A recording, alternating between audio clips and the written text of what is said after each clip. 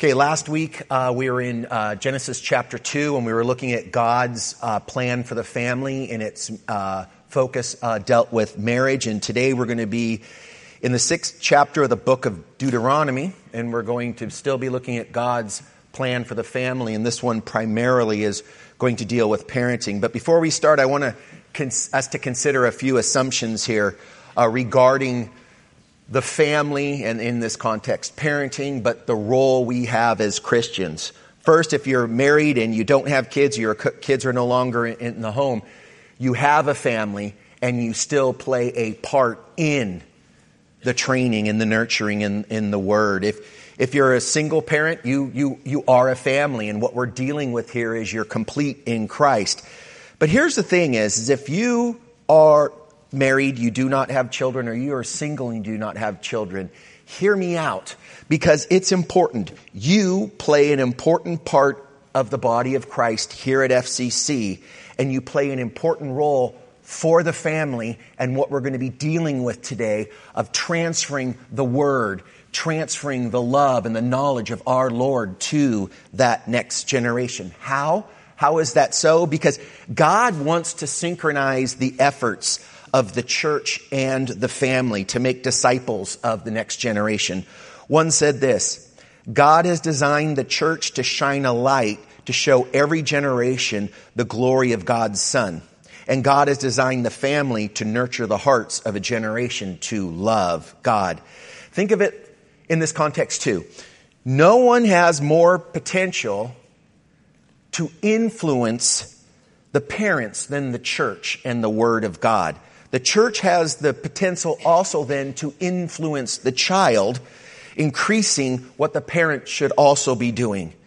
And the parent's potential to influence their children is much more increased when they partner with the church. Again, I know there's people in here in particular, you do not have children, but I want you to understand this. It's a huge role within the church.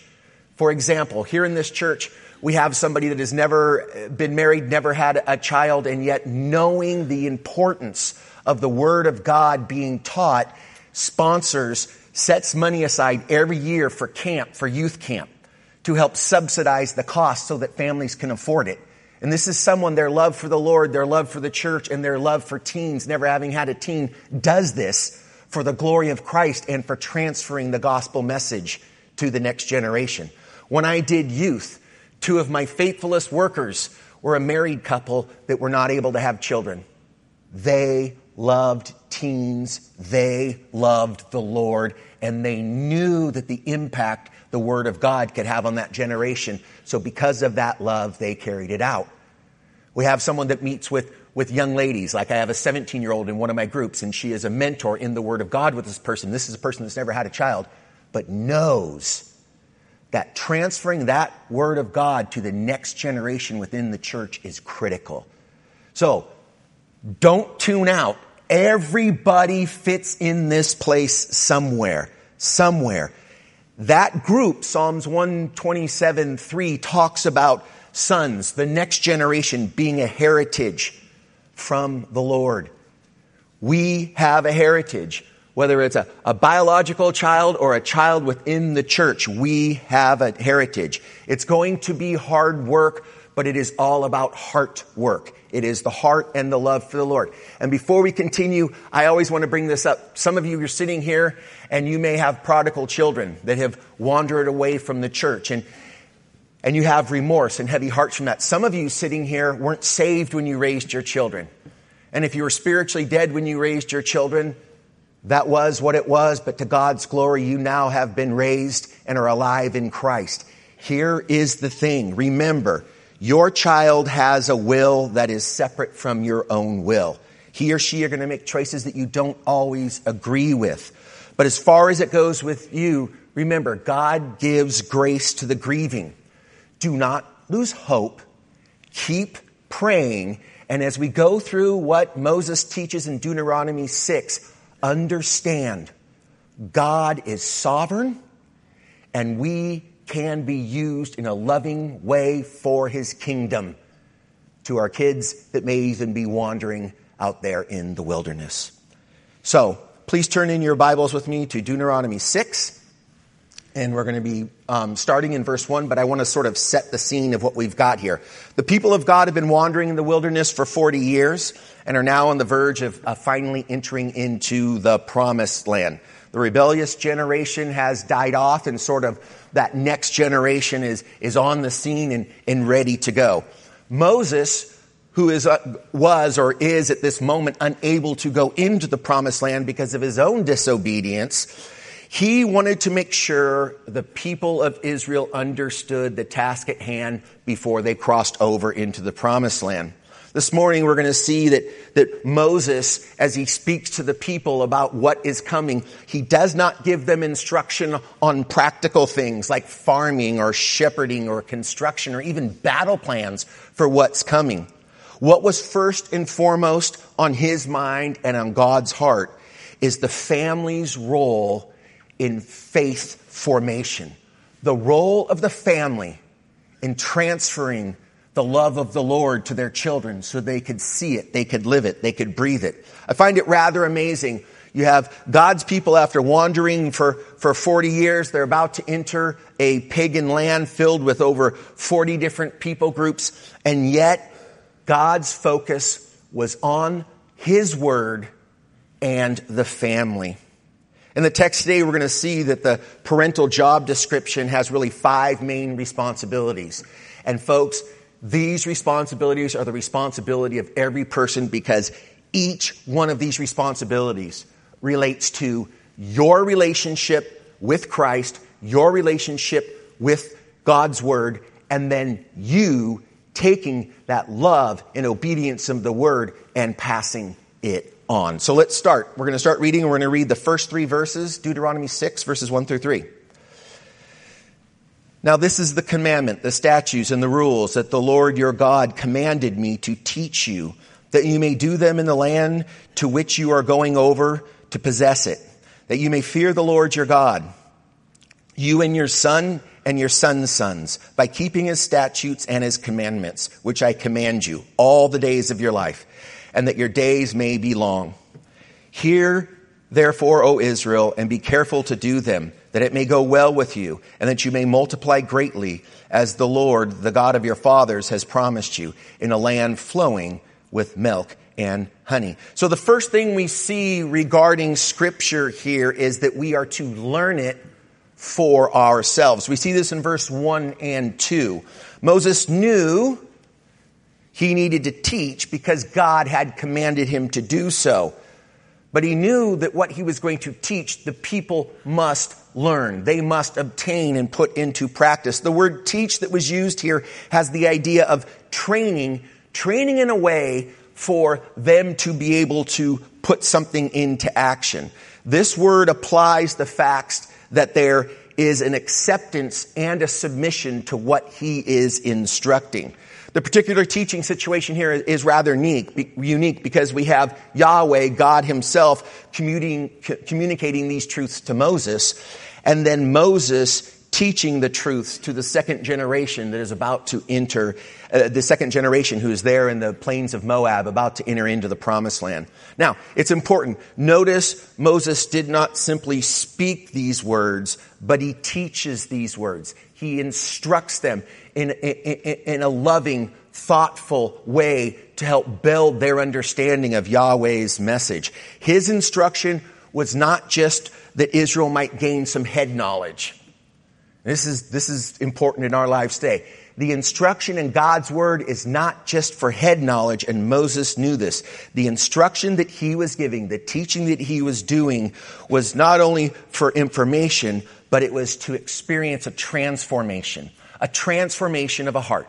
What is being taught through his Word must transform the heart, not just be a mental thought, but transform the heart. Part of trusting God is to take him seriously, and to take him seriously, we must know what his Word says and lovingly apply it. 2 Timothy 3:16 tells us the Bible is literally God-breathed. In other words, it is God's very words to us. And why is it so important that we learn God's words to us? Well, in verse 2, it tells us that it develops within us a proper knowledge of God himself, which in turn creates, the English word is fear here, but the Hebrew word is yareh. And yareh is a verb sort of meaning a little bit of to be afraid, to have a respect, to have some reverence, but to just be in awe, all coupled together. This is actually the exact same word we used last week in Genesis 3:10 when Adam had sinned and God had come into the garden and Adam heard the voice of God in the garden and he said, I was afraid. I was fearful. In awe and respect, but truly an understanding of I am afraid because I have been disobedient. On one hand, this word yareh conveys the sense of threat to one's life, but on the other hand, it expresses the idea of a reverence and a true deep respect, love, and awe. In the Old Testament, the fear of the Lord involves a person's total response to God.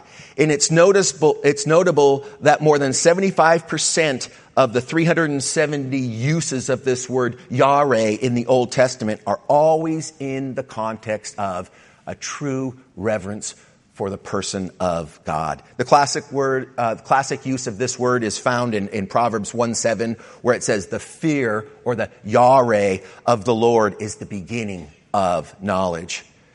With the result of this reverential awe, the goal of this was to have a repentant humility in the people and an ongoing sense of accountability to Yahweh.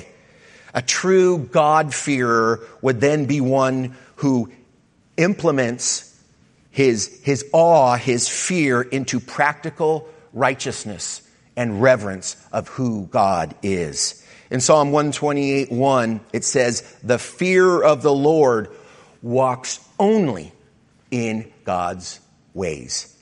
With a true yareh, we would walk only in God's ways. Now, you probably caught the wording here that learning God's word and the reverence that it produces has a promise. We always like promises, right? Do this and something. Well, I like the promises that are a blessing, not the curse. See, you do this and this is going to go down. But there's a promise here, and this is really sort of cool. Okay? It says that their days will be long, or some texts will say prolonged or drawn out. The Hebrew word used here for long describes a growth and expansion, not calendar days, but a growth and expansion. It's the same word that was used in Ezekiel 31:5 in describing the growth of a tree and its branches that were healthy. Ezekiel 31:5 says, but this tree towered over the others, and its branches grew long and thick. So the health and the vitality of the tree helped it to extend its reach and to grow bigger and stronger. That's the promise of long. It will be well with you and you will prosper. Also, when it comes to learning the Bible, parents, this is something we always have to remember. That when it comes to the Bible, we need not forget the fact that every important question that could possibly be asked is answered in Scripture. Questions like, what's the purpose of life? Where do I come from? Is there life after death? How do I get to heaven? Why is the world so full of evil? Why do I struggle, Mom and Dad, to do good? In addition to big questions like this, the Bible gives much practical advice in areas such as, how do I look for a mate or a spouse? How do I have a successful marriage? How do I be a good friend? How do I be a good parent? How do I be a good spouse? How can I change to glorify the Lord? How can I live so that I do not look back with regrets? See, the awesome thing about God's word is for the believer, it literally points us to Christ continuously and a position that keeps us from wasting the years of our life on things which do not matter and will not last. It's Christ and always Christ. It's important for us to know as much about the Bible as we possibly can, because we will never grow in our relationship with God unless we grow in our relationship with His Word. Folks, you can't grow in the relationship with God if you don't grow in the relationship with His Word. Where do we discover information about God? Through His Word. and by his Spirit it is brought to remembrance, and it comes into a union and an understanding of the truth. Okay? So, once we have learned the word, the word of God, the second thing we're supposed to do is obey it.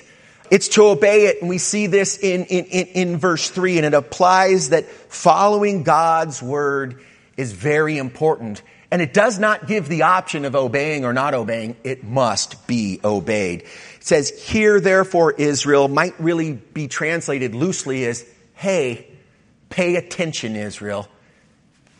Listen up. This is real." Okay? The verb conveys the sense of not just hearing the words, but giving your undivided attention to that which is about to be said.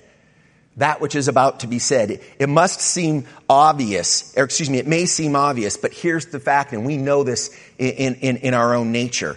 If one does not listen attentively to instruction, it is difficult to obey diligently. Correct? If I don't listen intently, it's hard to obey diligently. That's always God's pattern for spiritual prosperity. Full obedience to him will bring a full blessing, and that's going to be covered more in our passage. In Israel's case, they would have this expanding or this going long, would have a multiplied population in the land and unlimited natural resources. Why is obedience so important? 1 John 5 tells us obedience to God proves our love for him and demonstrates our faithfulness to him. 1 Peter 2 tells us it glorifies him in the world.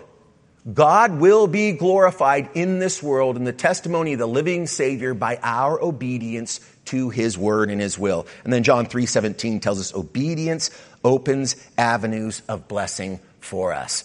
And we all like that word blessing. But you have to take it in the context what these other things are. It is because of our understanding of the word and the love of it. Saving faith is necessary to please God, first and foremost. And if our faith is genuine and true, we will live a lifestyle of obedience to God and to his word. This lifestyle of obedience will be characterized by righteousness and be a modeling example set to others of who Christ is. We obey his commands not because we have to, but because we want to and that we love him. See, Moses is laying out some really important things here. And God is expecting full obedience. Remember raising my kids, how many times you had to say the important thing over and over and over and over and hope it sinks in. Moses is going to say this once. And God is expecting full obedience. Have you ever read, well, I hope you have, in reading the Word of God, have you ever read something and said, wow, obedience to the Lord's will here is going to be hard? Anyone? Okay. We know that comes. This is going to be hard. And yes, what Moses is saying, and when we're in the Word as believers, we will come across things that are going to be hard. Yes, they will. On our own, they would be impossible. But for those that are in Christ, we are enabled to obey. We are capable of obeying because once we believed in Christ and are saved, we are remade. We are made anew. We're not the same people that we once were. As Paul wrote in 2 Corinthians 5:17, if anyone is in Christ, he is a new creation. The old, which would have been incapable of pleasing God, is gone, and the new has come. As a new creation, what we read in God's word, we are capable of being obedient to. Okay, the wonderful thing about obeying the Lord and his word is then it enables us to live a life that is filled with joy. Not happiness and a temporary thing, but true joy. True joy without shame, in that it's something that's deeply rooted in the Lord. And it gives us a confidence in our eternal hope. It gives us a confidence in our eternal hope. As we sing that last song, and it's talking about that day in glory with the Lord, being in his word and being obedient to it produces a fruit that reminds us on a regular basis that we are sealed through his Spirit and that we will have that day with the Lord in glory. 2 Corinthians 3:17 says, where the Spirit of the Lord is, there is freedom. A true freedom, because you're not in bondage to sin. In John 1 1 John 2, chapter 2, verse 3 says, obedience is part of our assurance. I love that. Obedience is part of our assurance. A part of our assurance is what? That we're His. Obedience is part of our assurance that we truly know God and that we are His. So, we learn it, we obey it, and now we come to verse 4. And starting in verse 4, this next little group of verses from verse 4 to 9 in the Bible here is a section of the Bible that is called the Shema. And this is a word that means hear, and you can see it starts with the word hear. Now, the Shema, or hear, is a Hebrew word that begins the most important prayer for Judaism. The Shema prayer is spoken daily in Jewish tradition.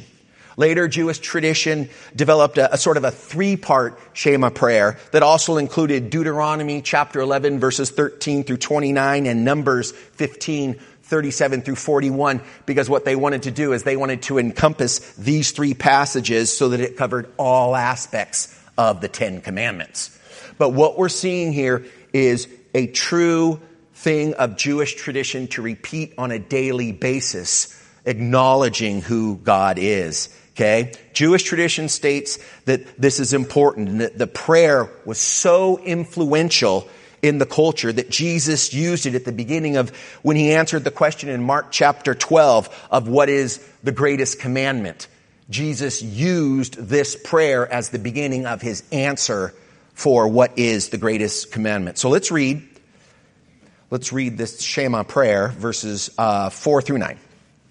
Hear, O Israel, the Lord our God, the Lord is one. You shall love the Lord God with all your heart and with all your soul and with all your might. And these words that I command to you today shall be on your heart. You shall teach them diligently to your children and shall talk of them when you sit in your house and when you walk by the way and when you lie down and when you rise. You shall bind them as a sign on your hand, and they shall be as frontlets between your eyes. You shall write them on the doorposts of your house and on your gates. Okay, so verse 4 here in the Hebrew, it's interesting because verse 4 is a little difficult to translate. In the literal Hebrew, it says, Hear Israel, Jehovah God one. The verb is not in the Hebrew text. It's Hear Israel, Jehovah God one. So it could be translated something like, the Lord our God is one Lord. The Lord is our God. The Lord is one. Or the Lord is our God. The Lord alone. Okay? Note that it's not just a famous or a traditional prayer within the Jewish culture, but it is a clear command. It is a clear command to open your ears and to truly hear and obey. The Shema is direct rejection. It is a direct rejection to the land that they are about to walk into that is polytheistic, and there are just hundreds of pagan gods in which to worship. That's what they're walking into. See, because it's different, because the Shema affirms that there is only one true living God. This verse means that the Lord, Yahweh, is truly unique and there is none other like Him. He alone is God. And this knowledge brings a blessing and a confidence to the Israelites, because what it did is it reminded them of who they have and gave them a sense of security that was totally impossible for the people that were in these polytheistic cultures. See, their pagan gods rarely were thought to act in harmony together, because they were all selfish and wanted that for themselves. They wouldn't act in harmony. Each one of these pagan gods could be unpredictable and morally changeable. So a pagan worshiper in that day could never be sure that their loyalty to one God would serve to protect them from the wrath of another God.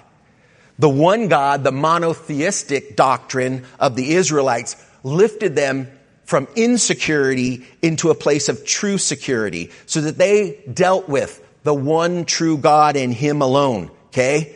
And by the one true God, they would have a revealed, consistent knowledge and truth in order to live to a righteous standard and to glorify the one God.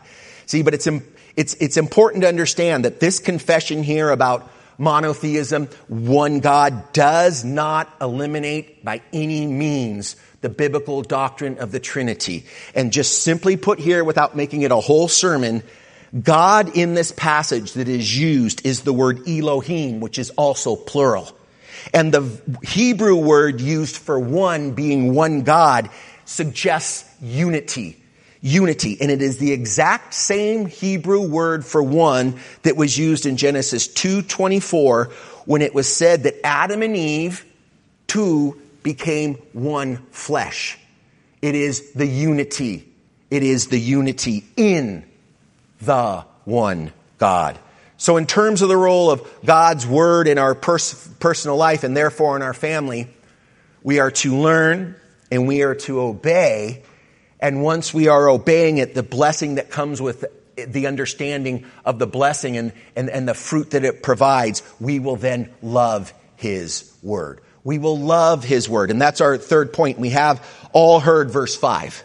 Love the Lord God with all your heart, with all your soul, with all your strength. We've all heard that. And as stated earlier, even Christ said that loving God is the greatest and foremost of all Scripture. Okay, it's not enough just to know about God through His word, although that is foundational, because you can't love a God that you don't know, and you will get to know. You will get to know Him through His word. But we must love Him. We must love Him through His word, and it must permeate through our whole being.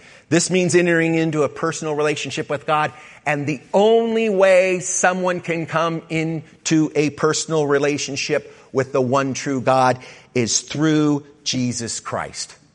God Himself in the flesh. Personally knowing and loving God is the foundation for any household that will glorify Christ. We've got to know Him.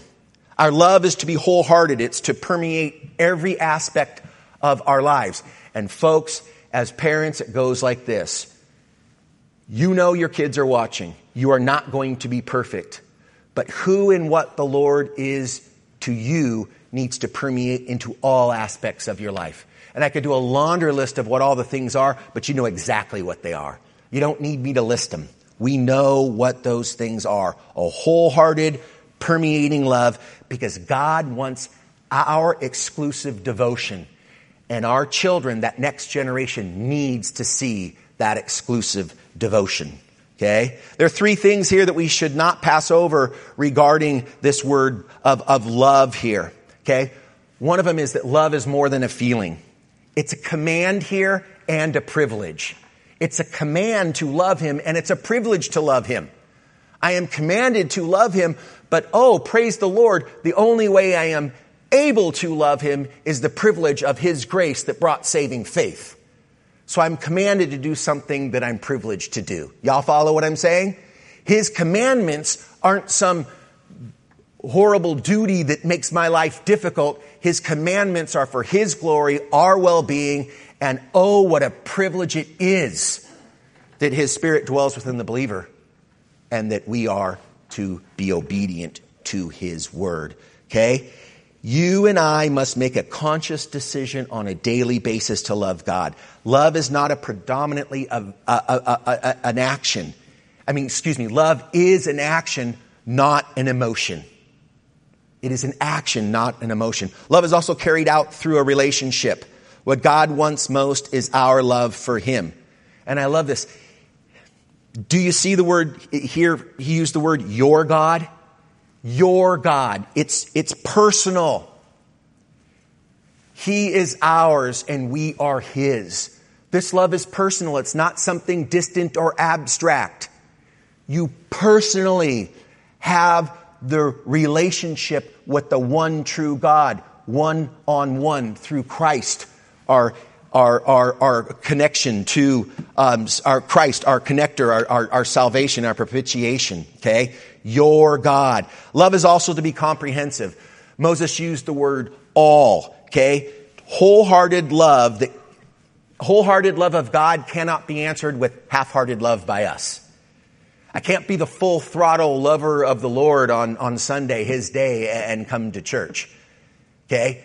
It is wholehearted love of God needs a wholehearted response by us. Okay? By listing the heart, the soul, the strength, Everything that Moses listed here, there is no area left out. We're to love him with everything that we have, with a devotion in our heart that then is a passion that we carry out.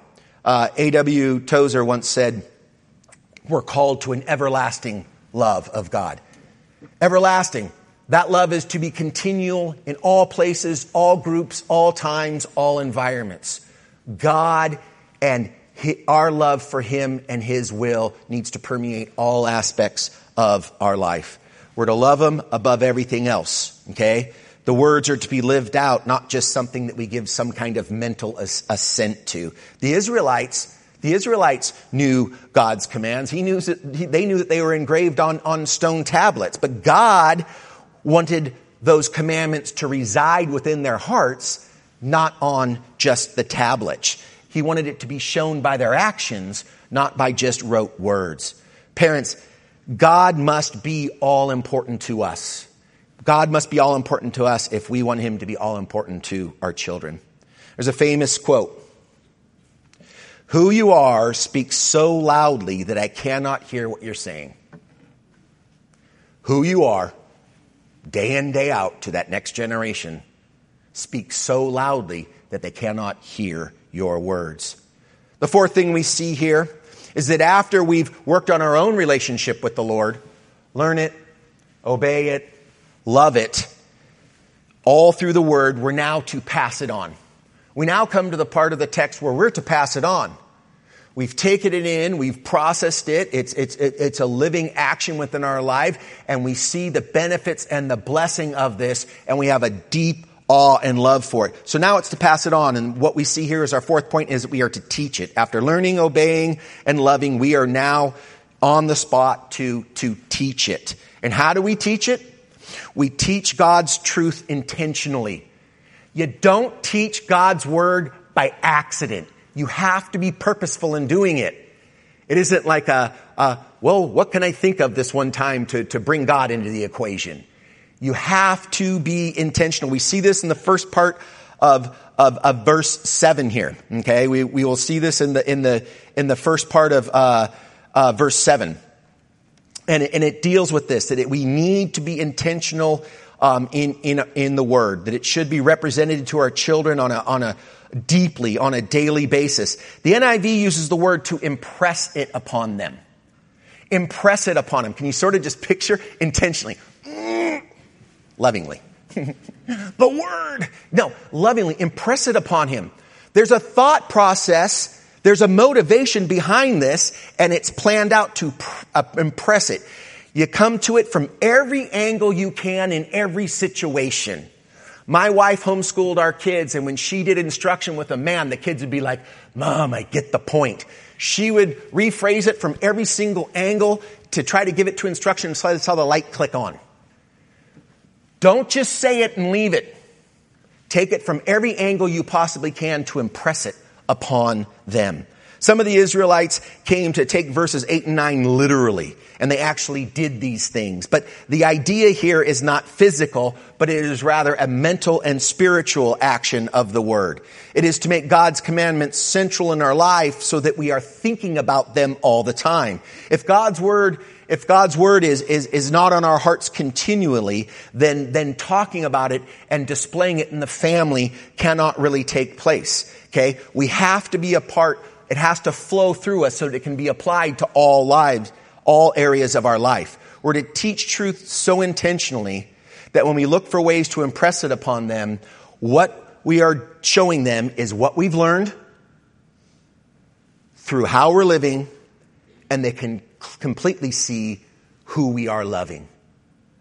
What we learn should flow so that they see the living, breathing Word of God through our lifestyles. And make sure to take note whose responsibility this is. This is important. Look at the clause again. Teach them diligently to your children. This task is not the primary. The obligation is not passed off to the church first and foremost. It is your obligation. The church is part of the support system and coming alongside. It is not the obligation of the church. It is the obligation of the parent. The Puritans viewed every home, they would call it every home as a little church. They believed that the father should be the pastor of the home in the same way Pastor John is the pastor of this church. One writer called the home the seminary of the church, the training ground for the church. Okay? They were so serious about this and the role of the father in neglecting the spiritual training of the family in these Puritan towns. Someone could be brought before the elders for church discipline because they weren't training their children in the Word. And if they refused to take the proper leadership role in the Word, they would actually be disbarred from the Lord's table because they would be in a place of sin and not in obedience to the Lord. One commentator with a thought such as that said this. He goes, such a thought seems extreme to us today, which perhaps says more about our laxness in the Word of God and loving in it than does the strictness of the Puritans. How many things in our life do we love and enjoy, and we want to take that same interest in that love and pass it on to the next generation? If you love fishing, if you love hunting, if you love carpentry, if you love, name it. And you want to pass that on because you have a desire and a passion for it.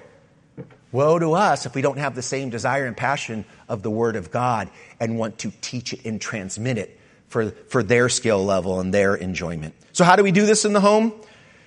We teach truth relationally. We teach the truth of God relationally. This is more than just getting your kids to church once in a week. This is more than sitting them down for a devotion here and there. We are to make and impress upon them these things by talking about God. Scripture here says when talking about Him when we're sitting at home, talking about Him when we're out and about, talking about Him at bedtime and in the morning. The basic idea is we don't preach at them. We don't preach at them, but we reach them. We reach them by showing how God relates to every aspect of their life. We are to show who God is, not just in formal spiritual settings, but also in the casual classroom of life. We are always learning. They are always learning. Look for teachable moments and be intentional. Take the teachable moment and be intentional and impress upon them God's commandments or God's will in that situation. We're also to teach, and we're to teach God's truth practically. This is in verse 8 and 9. See, if they said 8 and 9 is a little different here because we see that the Israelites had these visual reminders all around themselves about God.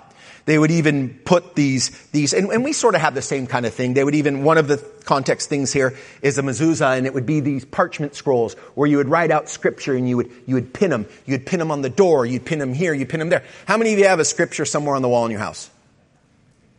You're a good believer. No, I'm just kidding. But you know what I'm saying? Some of us do. You'll have it up there. But it's not just about scripture being on the wall. Okay? It's not just about the scripture, the parchment being on the wall here.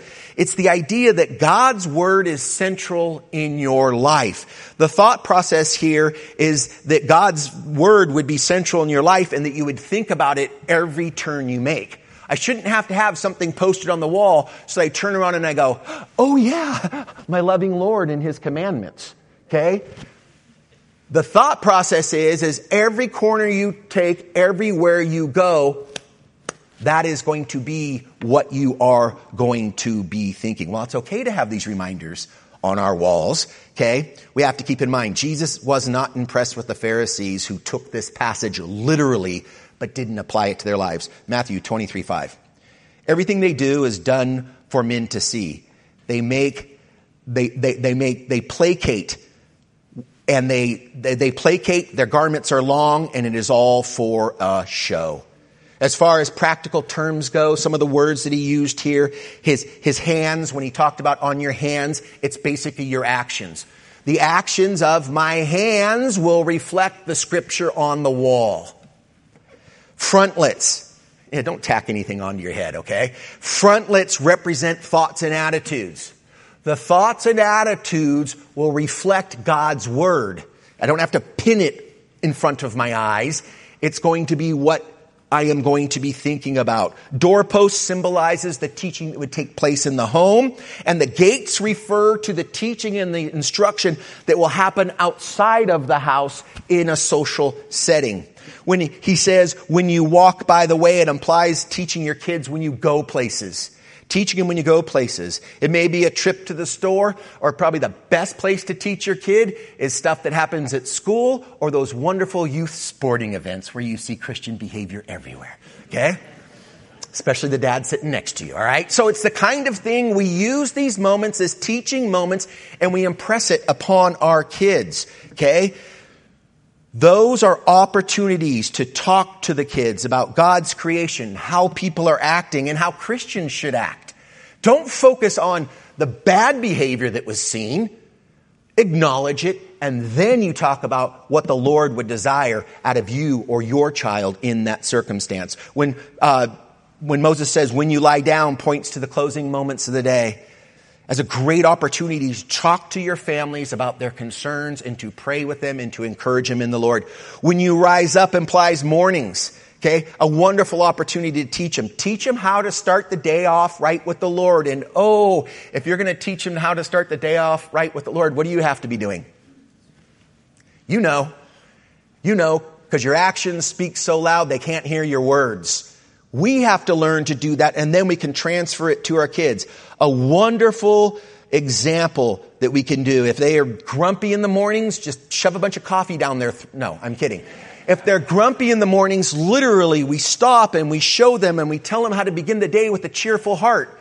It is that connecting with the Spirit and remembering of all the joys, all the promises that as our feet hit the floor, it is not dread, but it's for God's glory because we are His children, okay? Moses is saying that everything you think and do from home to the world should be permeated with God's words, with the Word of God. Parents the Word of God must be all important to us if we want it to be all important to them. And I'm serious. It isn't for show. Don't walk around with your Bible and, ruffle it up to make it look like you've been reading a lot and stuff like that and carry it around in your hand. Read it. Let them see you read it. But more importantly, let them know you read it by what is transferring and being seen in your life. So after we learn, we obey, we love, we teach, we're told to teach, but then it doesn't just stop there. It doesn't just stop with, I told you so. Okay, we are the fifth point here. We're to remind them.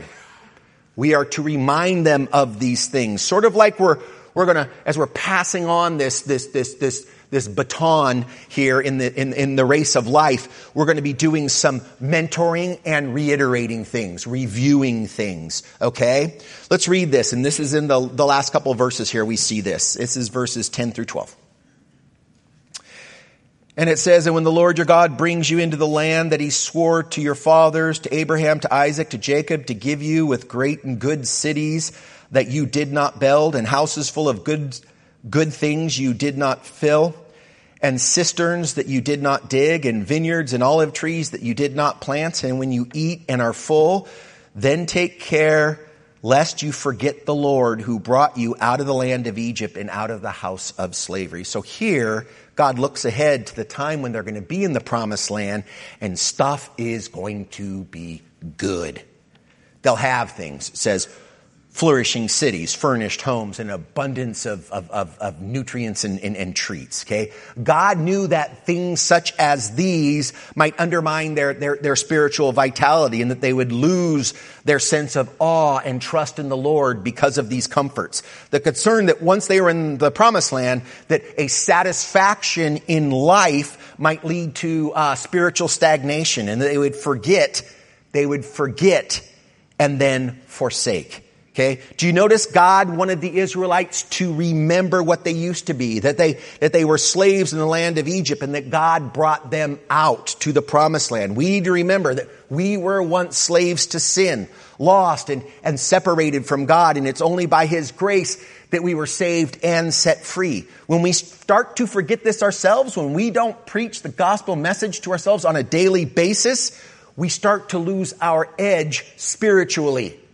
And we become like what Moses was telling to the Israelites that you do not want to become. This idea is connected to Deuteronomy 6, 20 through 25. Let me read this. Moses said, when your son asks you in the time to come, what is the meaning of the testimonies and the statutes and the rules that our Lord God commands?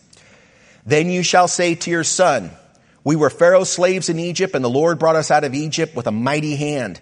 The Lord showed signs and wonders, great and grievous, against Egypt and against Pharaoh and against all his household before our eyes. And he brought us out from there that he might bring us in and give us this land that he swore to give to our fathers. And the Lord commanded us to do all these things, these statutes, to fear him for our good always, that he might preserve us alive as we are this day. And it will be righteousness for us if we are careful to do all of his commandments before the Lord our God as he commanded us to do. So, Moses is saying, hey, when your kid comes up and asks why, when your kid comes up and asks why, you need to be ready to explain. Here he's talking about the deliverance which God brought him out in the Old Testament in Exodus. It's a picture of God's redemption. Okay? It's a picture of God's redemption and the promised land. Well, in the New Testament, the picture of God's redemption is the cross and Jesus Christ. Folks, we are to explain the great truths of salvation to our kids. Don't respond with the question like, go ask Pastor John, go ask your Sunday school teacher, or please never just simply do something like, well, that's what we believe, or because I said so. Explain to them in detail, coming from every possible angle you can to explain it clearly so that their questions can be answered in regard to God in his word. Okay, explain that God's commands are for our good. Okay, yeah, God gives many negative commands, but not because he's some heavenly spoil sport and wanting to just ruin our life. It's because he cares for us and he wants to bless us. Obedience is the way to experience his blessing. Okay, his commands are sort of like the rule of the road. Okay, if you don't follow the rules of the road, you will not be safe. If you run red lights or drive on the other side of the street, eventually you're going to hurt yourself and hurt others. Obedience to God's word is for his glory and our spiritual well-being. We must present God's truth and his commandments in a wholesome, helpful, loving, explanatory way. We want them to see our lives and from our instruction that the Bible is a book that applies to every single aspect of life. At the end of the book of Deuteronomy, near the end of Moses' life, Moses gives this final instructions. Deuteronomy 37 verses 46 and 47. It says, Deuteronomy 32 verses 46 and 47. It says, take to heart all the words by which I am warning you today, that you may command them to your children, that they may be careful to do all the words. For it is no empty word for you, but it is your very life. And by this word you shall live long in the land that you are going over the Jordan to possess this day. It is our life. Moses understood this well. He knew that once Joshua was going to cross into the promised land, that they were going to enter another country, and he knew that the Canaanite idolatry was going to cause trouble. But how would they stand strong in this land? Only by adhering to the one true God and his word, by loving him supremely, by obeying his commandments, and by impressing those things upon their children as the wicked world tries to say otherwise. Every home must be a place where God's word is visible in action and talked about. How did Timothy survive his ministries in a city like Corinth that had temples filled with willing and willing prostitutes? God gave Timothy the tool that he needed in his word. Everything Timothy needed was there. If he remembered what he had been taught, he would find himself fully equipped in the midst of those sinful, vile cities. The same is true today. God's word can protect our families and make our children strong. We have everything that we need in his word. Our task as parents is to take it in ourselves, to impart it to our children. We must join our families in the word of God. If we don't, they can easily be swept away by the surge of the ungodly influences in this culture. May it not be so. May we love him so supremely that we are in our word, that we know how we love our children. May it just flow through us for his glory and their well-being. Let's pray. Heavenly Father, Lord, we thank you for your word and, Lord, the promises and the blessing that comes through being obedient to you. Lord, no matter where we are at in the circumstance in our life and transmitting this love for your word to another generation, Lord, may we first and foremost understand that this obedience and love is the call for every single believer in this room. And then, Lord, as we learn and we're obedient and we love, may we seek to glorify you by letting it live through our lives so that others will see, others can learn, others can know, Lord, so that the lost may be saved. For your glory and your glory alone. It's in Christ's name we pray. Amen.